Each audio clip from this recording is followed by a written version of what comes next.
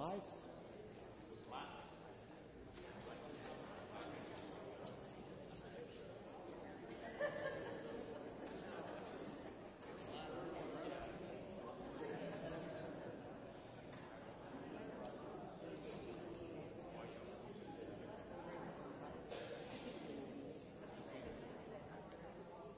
Hello. Y'all can see me now, right? Somebody said stand up. Okay. That was a short joke. It's good to see you tonight. We're glad you're here to come together to worship. We just want to praise the Lord and just have a good time as we hear His Word preached tonight. But first, let's stand and greet one another in the name of the Lord.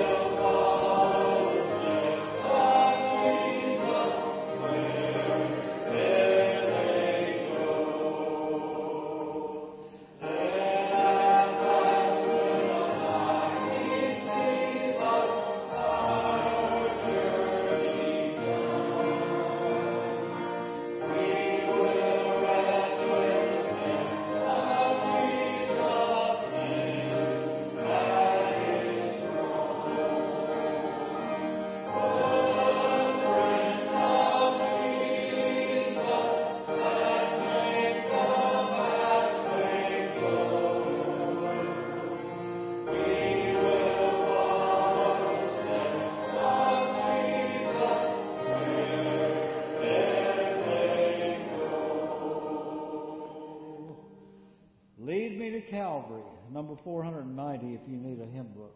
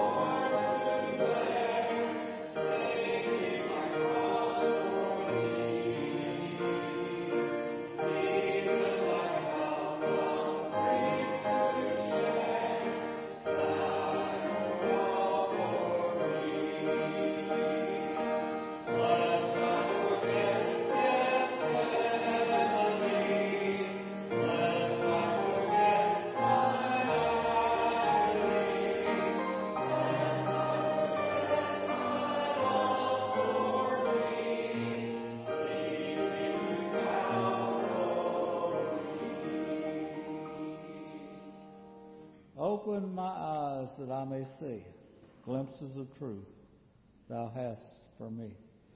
Should be our prayer each day, for the Lord to open our eyes. Let's sing that now.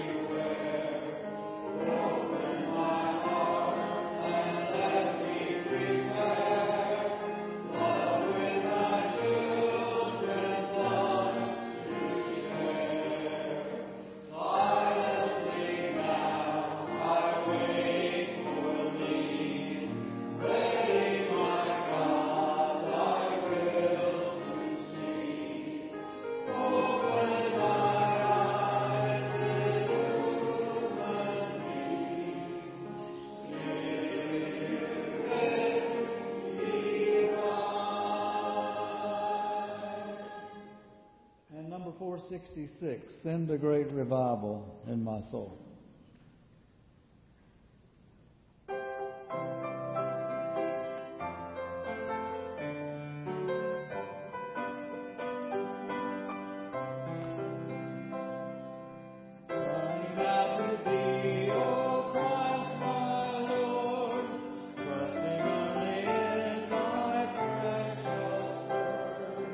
Let my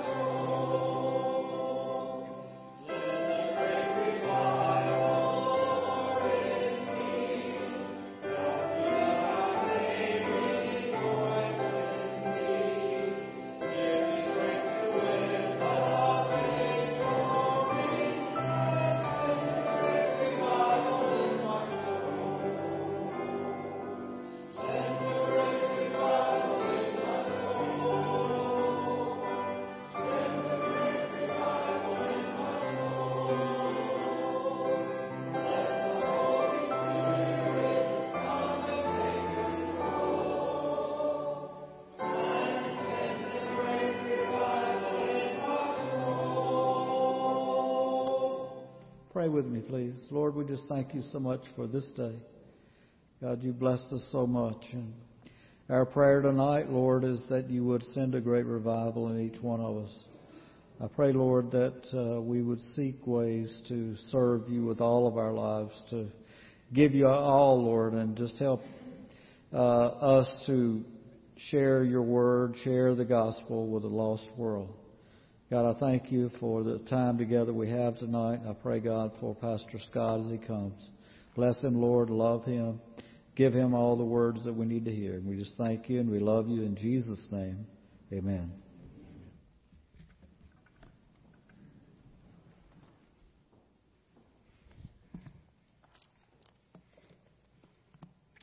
Well, good evening, church. Turn with me in your Bibles to the book of James. James chapter 2 will be our text for this evening. James chapter 2. And we'll be in chapter 2, verse 14, talking about faith and works. You know, as we look through Scripture, we see where there were two people who talked very plainly about faith and works. We see where Paul in Ephesians, and we'll look at that in a bit, Ephesians chapter 2, talked about faith and works and saving faith. And we also see James speak about that as well. As you sit here tonight, you have the opportunity to answer a question. And maybe you've answered this question many times. But as you sit here tonight, do you know that if you were to die tonight, today were your last breath on earth, this were you never saw another sunset, would you reside in the eternities of heaven from now on? And if you can say yes, then that's by faith you can say that. And what a wonderful statement that is, to know that if something happened to me tonight, I will be with the Lord Jesus Christ for all of eternity. I have that faith. Not in because of what I have done or accomplished in my life, but because what He has accomplished. I know that I have faith in the one who can save. And I have a saving faith, and I'm grateful for that saving faith. And all of us can have that assurance of that faith. We can all know Him. We can all know that we are saved by God's grace when we surrender our life to Him. It's so simple. Salvation is not complex. It's very simple. We make it complex because we add a whole lot of things to it. But in reality, salvation is very simple. Jesus said, "All that call upon me shall be saved." So when we call upon Him for what? We call upon Him for salvation. We surrender our life to Him. We say, "Lord Jesus, I need You. I am not saved apart from You. I am lost and I'm in sin, and I want to live by the grace of a God who can save me and redeem me." And we yield our life to Him. When we call upon Jesus as Lord and Savior, we can have the assurance that not based on us and our ability to keep us saved, but on God's ability to keep us saved. He saves us, and once He saves us, He adopts us into His family. He seals us. We're His, and forever His. We'll always be His. We never lose the relationship we have with Jesus. So we can have that assurance and faith, and we can know that. We can know that by God's grace He saved us. Not by our works, but by God's grace. So we're going to work through what works and faith look like. And James tells us that both are important. Paul tells us that both are important. I recall a story of two men that were traveling across a channel one day in a boat. And a guy was rowing them across, and they were having a theological conversation. And one said, we're saved by grace. And it's grace and grace alone that we're saved by. Works doesn't matter. It's only by faith and that grace that God gives us. We're saved by faith. And that faith that we have, that faith is a saving faith. It doesn't matter how we live our life. Works don't matter. It's just by faith that we're saved. And the other one said, no, I beg to differ with you. It's by works that we're saved. We don't work. We can't have any salvation in God. So the conversation went back and forth. One thought that faith saved, and one thought work saved. And finally the guy paddling or rowing the boat across the channel there said, "Can I chime in?" And they said, "Certainly." They agreed to let him chime in. He said, "Well, I just want to give you a simple illustration here. You say that you're saved by faith and by faith alone. And if this oar is the oar of faith, I just want you to see as I pull this oar of faith, we go in circles. Not much happens in progressing towards the finish line of the other side of the channel. And sir, you say that works is our means to salvation, and I just want you to see this oar of works is likewise doing the same thing. It's just spinning us in circles. It's not getting us any closer to the shoreline. But when I grab both of them and I put faith and works together, we get to the finish line. And that's a pretty good illustration of seeing how they both work together. We don't need just faith. We need works. And we'll see how that all plays out tonight in the text. But God has called us to have faith, a saving faith by His grace. And because we have a saving faith, we'll have works in our life as well. So, just so we can dive in together in the Scriptures, if you will stand with me and let's read James chapter 2, verse 14 will be our text tonight, beginning there. What use is it, my brethren, if someone says he has faith, but he has no works? Can that faith save him? If a brother or sister is without clothing and in need of daily food, and one of you says to them, "Go in peace, be warmed, and be filled," and yet you do not give them what is necessary for their body, what use is that? Even so, faith, if it has no works, is dead, being by itself. But someone may well say, "You have faith, and I have works. Show me your faith without the works, and I'll show you my faith by my works. You believe that God is one, you do well. The demons also believe and shudder. But are you willing to recognize, you foolish fellow, that faith without works is useless? Was not Abraham our father justified by works when he offered up Isaac his son on the altar? You see that faith was working with his works, and as a result of the works, faith was perfected. And the Scripture was fulfilled, which says, and Abraham believed God, and it was reckoned to him as righteousness. And he was called the friend of God. You see that a man is justified by works and not by faith alone. In the same way, was not Rahab the harlot also justified by the works when she received the messengers and sent them out by another way? For just as the body without the spirit is dead, so also faith without works is dead.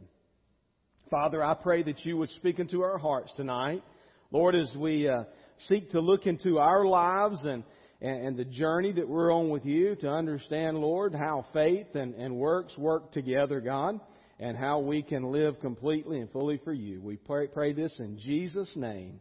And all God's people said, amen. So in this text, we see that James is pointing our direction, pointing us our attention to the understanding that faith and works fit together. When he was with the brethren, he's talking to the believers, those who are believers in Christ. Says, what use is it then, or what use is it, my brethren? And so he's talking to the brothers and sisters of Christ, those who are saved and are in the faith. He's calling out to them. He's saying, if someone says he has faith but has no works, can that faith save him? So he calls into question, what kind of faith can save you? Is there a faith that can save you that has no works and produces no works? Well, the Scriptures tell us, if we look at the parallel to this from Paul, and I want you to understand now, Paul says that we're saved by grace through faith, and that is not of ourselves, so that we will not boast, so that appears on the surface that maybe works are apart from that faith that saves us. However, I want you to understand, these two men are not in opposition, facing off at one another, but they're standing back to back and standing together on this subject. We see in Ephesians 2:8, it says, For by grace you have been saved through faith, and that not of yourself. It is the gift of God, not as a result of works, so that no one may boast. So it's not that we're saved as a result of our works. The works did not save us, is what Paul is saying. That our saving comes from our faith. We're saved by grace through faith in Christ. So we have that, and we can't boast about our works. It's not like we accumulate so many works or we check so many boxes in our life, or we get to a place where we've accomplished so many things that now, all of a sudden, because of our accomplishments, we can be accepted into the kingdom of God. That's not the case at all. But it says in verse 10, "For we are His workmanship, created in Christ Jesus for," what? "Good works." We're created for good works. It tells us that, which God prepared beforehand so that we would walk in them. God has a plan for our lives, every one of us, that we would yield our life to Him, that we would be redeemed by Him, recognize our need for a Savior, yield our life to Him by faith, accept the grace that He offers us and affords to us. And then because we are in the body of Christ, because we're saved by God's grace, the faith that we have in Him, He's prepared works for us to do that would express that faith and express that grace that we've received to all the people we come in contact with. It should be that when you and I live our lives, when we walk our daily journey with the people we work with the friends we hang out with, that the faith that we have in God is seen by the way we live out our lives. What we say and what we live should not be opposite or different. We should live out what we say we believe. And that's told very well when we are in a business relationship, or when we're in a friendship, or we're in a personal relationship with our spouse or our children or whoever, a relative, whatever, that we live out our life in such a way that the faith in the God that we say we have, who loves us beyond measure, who has forgiven us of all of our failures because we have laid our life before Him, that in that regard we've been saved by His grace, we've been changed and transformed by His work. Therefore, the work that's been done in us should be replicated and expressed in lives of others that we come in contact with. I should live my life in such a way at the workplace. I should live my life in such a way at the play place. And I should live my life in such a way at my home place that my lifestyle does not negate who I am in Christ. My faith in Him should be seen by the way I live my life. And it shouldn't just be that the preacher's life is lived in such a way that others believe his faith, but that every one of us who have faith in God and the grace that God's given and lavished on us, that all of our lives should be a model to the world of God's working in us. So we're saved by grace, Paul's telling us, through faith in Christ Jesus. And that is not something we do. We can't save ourselves. If I could save myself, I'd boast about it. But I can't save myself. Well, Scott, what do you mean you can't save yourself? Didn't you make a decision for salvation? Yes, I made a decision for salvation.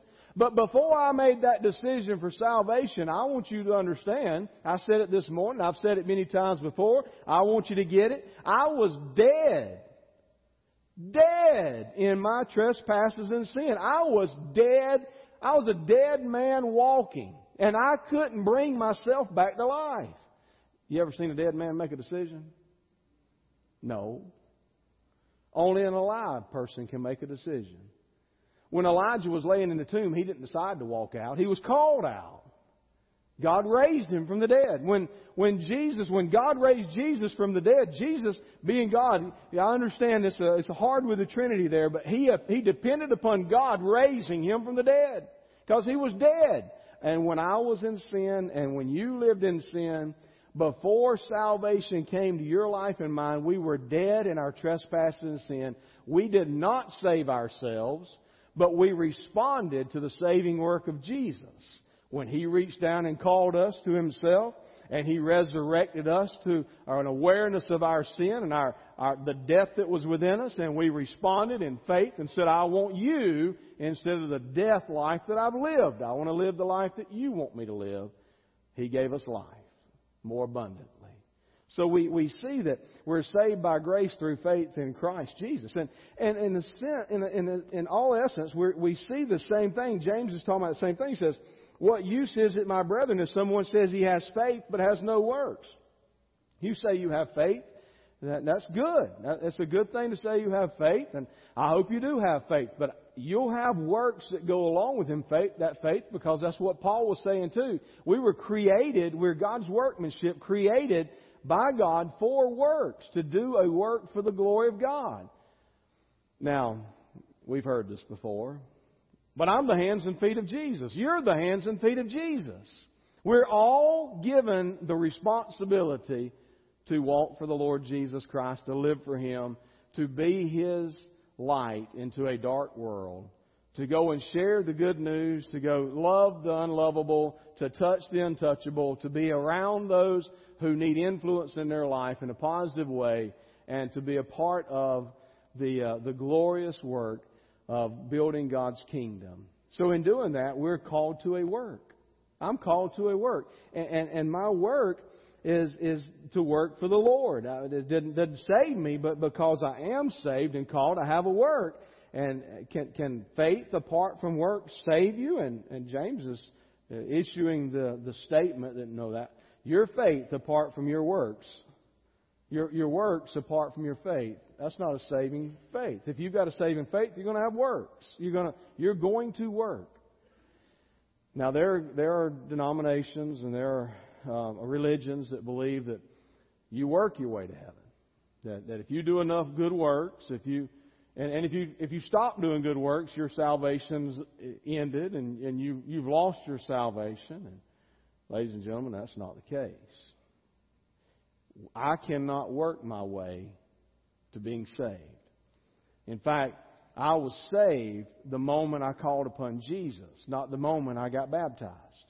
I was saved because the work of baptism is an external work done by man, and it's man's choice in man's hands. That's the work of man. Salvation is a work of God in the heart of mankind. I was saved before I ever got baptized.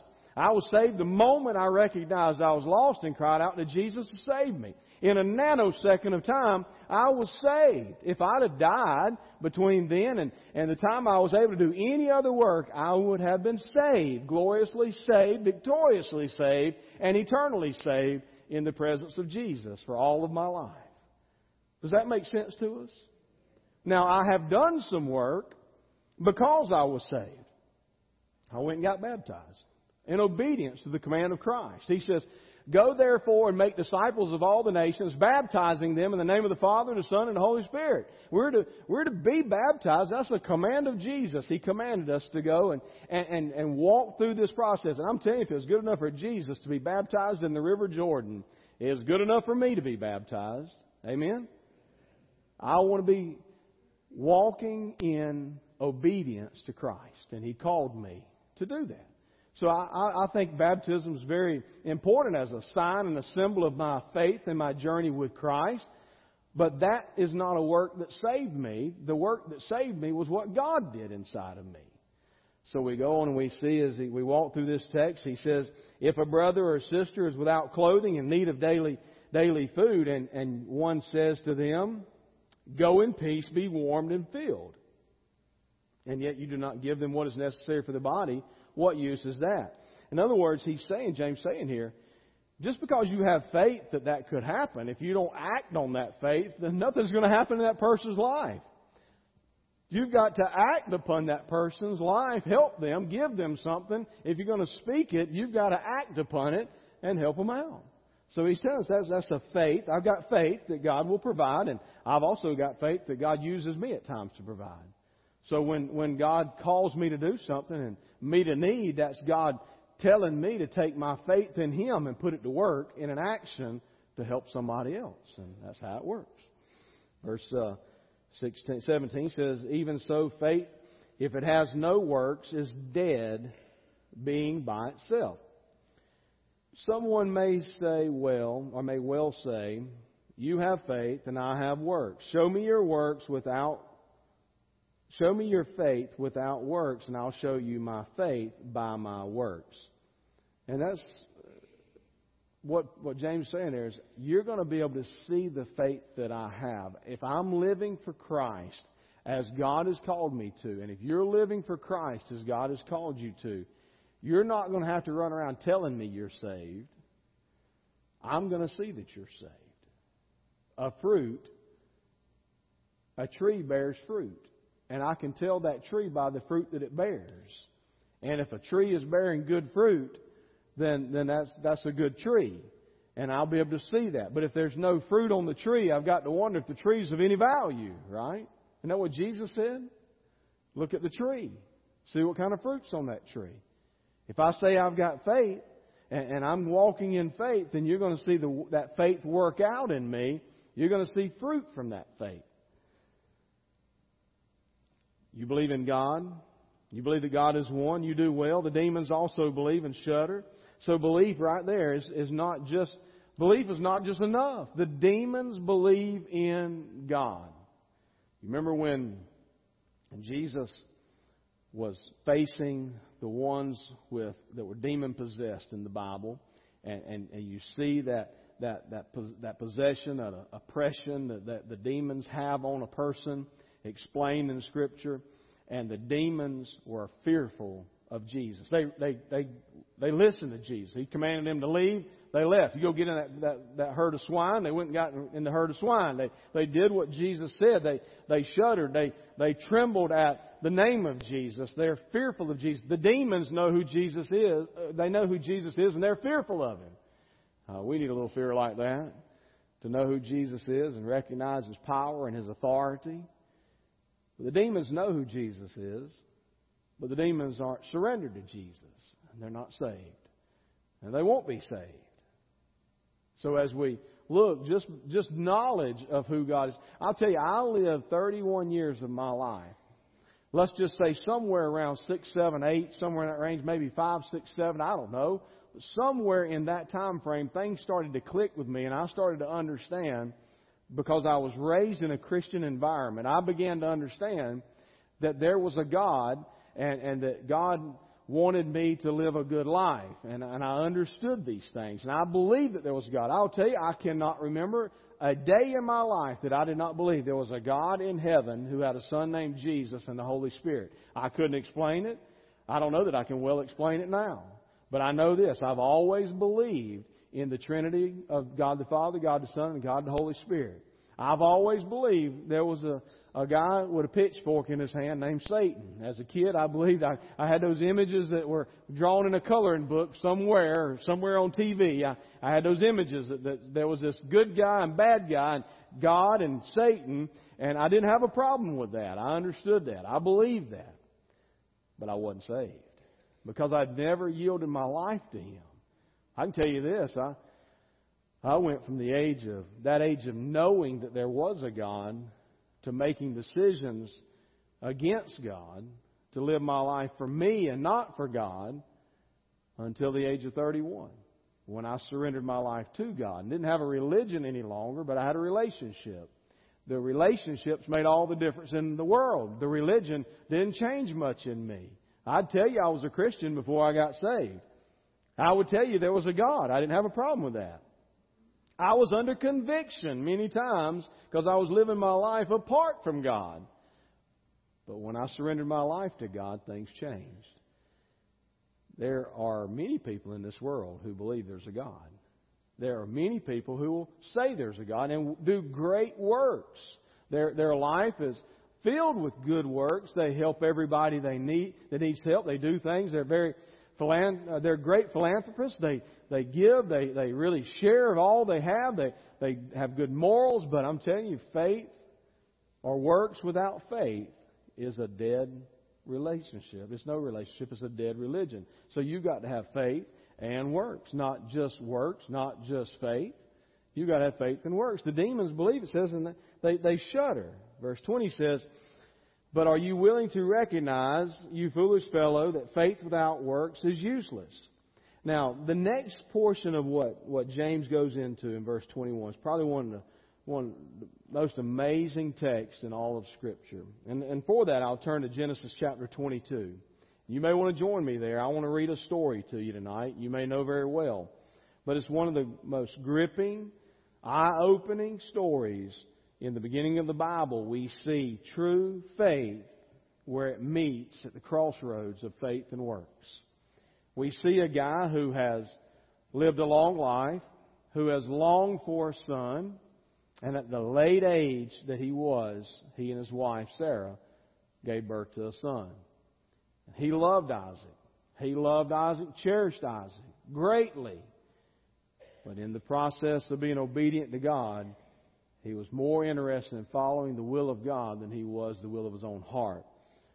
Genesis chapter 22, verse 1 says this, "Now it came about after these things that God tested Abraham and said to him, 'Abraham,' and he said, 'Here I am.' He said, 'Take now your son, your only son, whom you love, Isaac, and go to the land of Moriah and offer him there as a burnt offering on one of the mountains which I will tell you.' So Abraham rose early in the morning and saddled his donkey and took 2 of his young men with him and Isaac his son. And he split wood for the burnt offering and arose and went to the place of which God had told him. On the 3rd day, Isaac raised his eyes and saw the place from a distance." I want you to understand something. This was not just something that happened in a spur of a moment. It's something God dealt with Abraham's heart. He took Isaac, his son, and two witnesses, 2 helpers with him, and it took him a couple of days to journey there. So he had a lot of time to walk with his son, think about what was happening. Abraham knew what was going on. It said in verse 5, Abraham said to his young men, "Stay here with the donkey. I and the lad will go over there, and we will worship and return to you." Abraham took the wood of the burnt offering and laid it on Isaac his son, and took it in his hand, the fire and the knife. So the 2 of them walked on together. Isaac spoke to Abraham his father and said, "My father?" And he said, "Here I am, my son." And he said, "Behold the fire and the wood, but where's the lamb for the burnt offering?" Abraham said, "God will provide for himself the lamb for the burnt offering, my son." So the 2 of them walked on together. Then they came to the place of which God had told him. And Abraham built the altar there and arranged the wood, and bound his son Isaac and laid him on the altar on top of the wood. Abraham stretched out his hand and took the knife to slay his son. But the angel of the Lord called to him from heaven and said, "Abraham, Abraham." He said, "Here I am." He said, "Do not stretch out your hand against the lad, and do nothing to him, for now I know that you fear God, since you have not withheld your son, your only son, from me." Then Abraham raised his eyes and looked. And behold, behind him a ram caught in the thicket by his horns. And Abraham went and took the ram and offered him up for a burnt offering in the place of his son. And Abraham called the name of the place, "The Lord will provide." As it is said to this day, "The mount of the Lord, it will be provided." So here we see, and we could continue to read in that story, we see, though, the essence of what I want to capture and what God's speaking into our hearts. Here's a man, Abraham, who's a man of faith. He has faith. There's no doubt. He's leading in a way that shows he has faith, but you see the faith come together with the works right here. He says, I love the Lord. I believe in the Lord. The Lord will provide. And he didn't know how God was going to provide. He didn't know if it was going to be his son that he was going to provide with.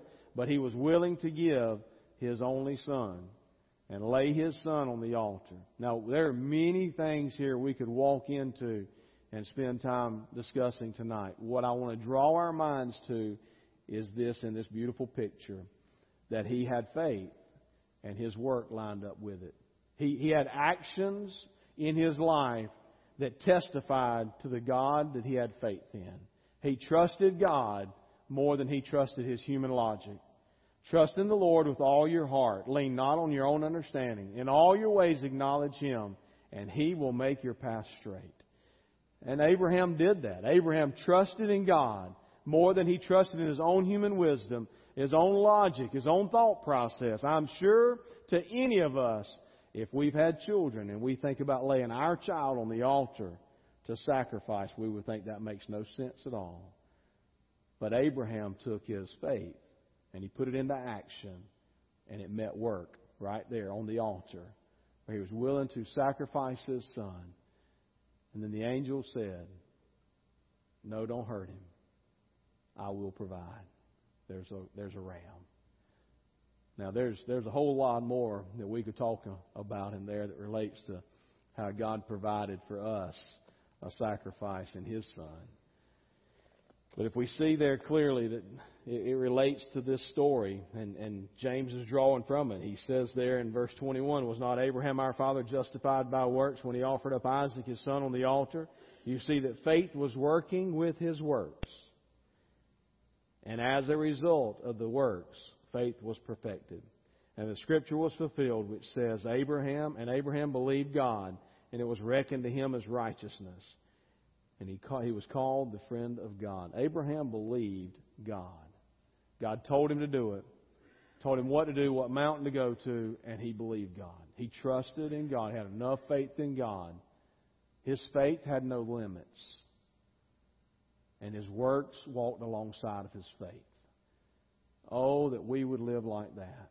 That we trusted God so much that in our faith, our works lined up and walked alongside of our works. Our works and our faith walked alongside of each other. Verse 24 says, see that a man is justified by works and not by faith alone. In the same way, was not Rahab the harlot also justified by works when she received the messengers and sent them out by another way? When the soldiers came in to search Rahab's house, she hid the messengers of God. She sent them out another way. Rahab the harlot. Rahab the harlot's in a pretty prestigious lineage, isn't she? Yeah, she's in the lineage of Christ. And Rahab the harlot had faith. She was the only one in that place that had faith. But she had faith. And her faith led her to be a person of works that protected those messengers. Her faith was exemplified through her works. For just as the body without the Spirit is dead, so also faith without works is dead. You know, you can sit here tonight and say, well, I've got faith in God. Well, tell me what you're doing with it. Well, what are you doing with your faith? Does your faith have legs? Is it working? Can you put feet to your faith? Are you doing something that proves that shows? And not that you're trying to earn your way into heaven, because I can't earn my way into heaven. You can't earn your way into heaven. We can't do enough good works to get to heaven. We're not worthy of heaven. It is a gift of God. Salvation is a free gift to all who will call upon God. So we can't work for it to earn it. It's already been presented to us by the grace of God. It's free for all who will call upon Him. So I can't work to get it, but because I've got faith in God, because I know Him as my personal Lord and Savior, I'm going to put my faith into action, and I'm going to work for the glory of God. And that should be the life of all of us. We should find a way to say, okay, I've got faith in God. I want to see my faith come to life through works. I want to work. How can we do that? Well, I'm telling you, you sit in the church tonight that is full of opportunities for you to take your faith and express it in your works. There's a lot of places here where every man and every woman, every child can find a place to serve the Lord Jesus Christ. We can put our faith into action, and we can do works for the glory of God. We can work together. We can do a whole lot more together than we can apart. God says that a cord of 2 strands is good, but a cord of 3 strands can't easily be broken. I mean, we need to come together. We need to bind together in love and serve God together. And we need to put our faith into action, and we need to go to work. There's a lost and dying world right around us. So we need to love within this place. We need to have faith in God and accept His forgiveness, forgive others around us, live in such a way that we express love to others, but we work together to accomplish something bigger for God's glory than we can on our own, but we can do it together. We put our actions together. God weaves us together. You may be sitting here tonight and say, I don't know where I fit. You fit. Because the body of God, the body of Christ comes together. We're all unique, all uniquely gifted and called and purposed to have a different past, but also we're headed to the same future together in Christ. So He's called us together. You're important. Every person in this room is important. Every person in this church is important, because you've got a place where you can take what God's given you and you can put it into action and you can work for the glory of God. I'll tell you, we'll all meet opportunities this week where we can take our faith and we can put it to work. We can do that in praying for people. You know, if I don't truly have faith in God, I'm probably not going to pray to Him. But if I've got faith in God, I'll pray. When I know somebody's sick, I'll lift them up to God. I don't know if God's going to use medicine. I don't know if He's going to use a doctor. I don't know if He's just going to reach down from heaven and touch that individual. But I know this: God is capable.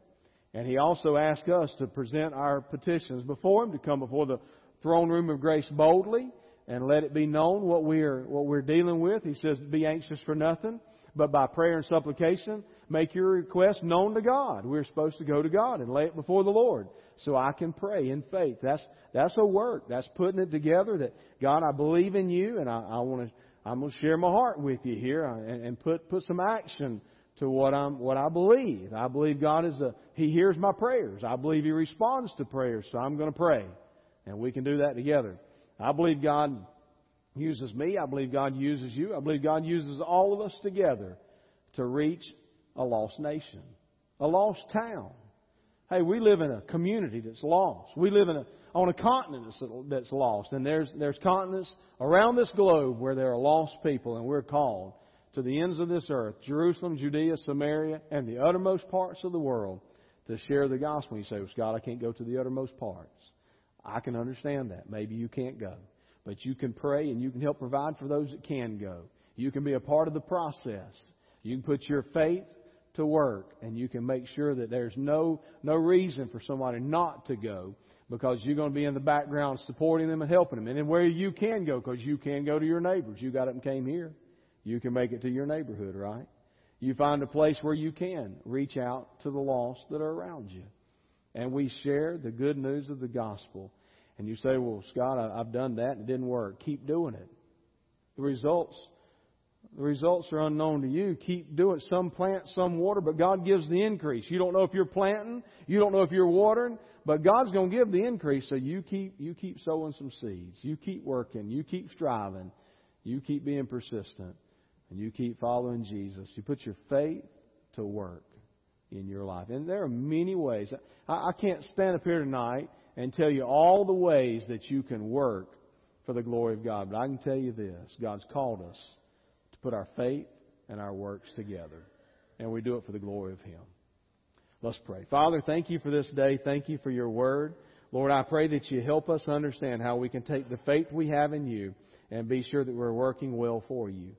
So God, don't let our faith be a dead faith, but an alive faith with works that line up with Your call for our life. Lord, I pray that others will be able to look at our life, and we don't have to shout from the rooftops that we have faith in You. However, I'm not ashamed of the gospel.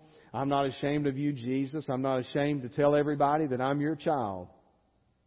Lord, I'm just saying that I shouldn't have to tell everybody I bump into that I'm a Christian. They ought to know by my actions. They ought to see by the life that I live. And where You prompt me, which is often, I don't mind telling people that You're my Lord and Savior. So, Lord, help us to also, with our statements, line up with our life. Let our life, of the way we live our life, Lord, be a testimony that parallels and lines up and reinforces the words that we speak, where we say we're Yours. God, I pray You'll give us plenty of opportunities this week to see faith put into action and work. Move in our hearts, Lord. Thank You for Your love. In Jesus' name, amen. I pray you have a great night tonight. Be safe this week. May God bless you as you go.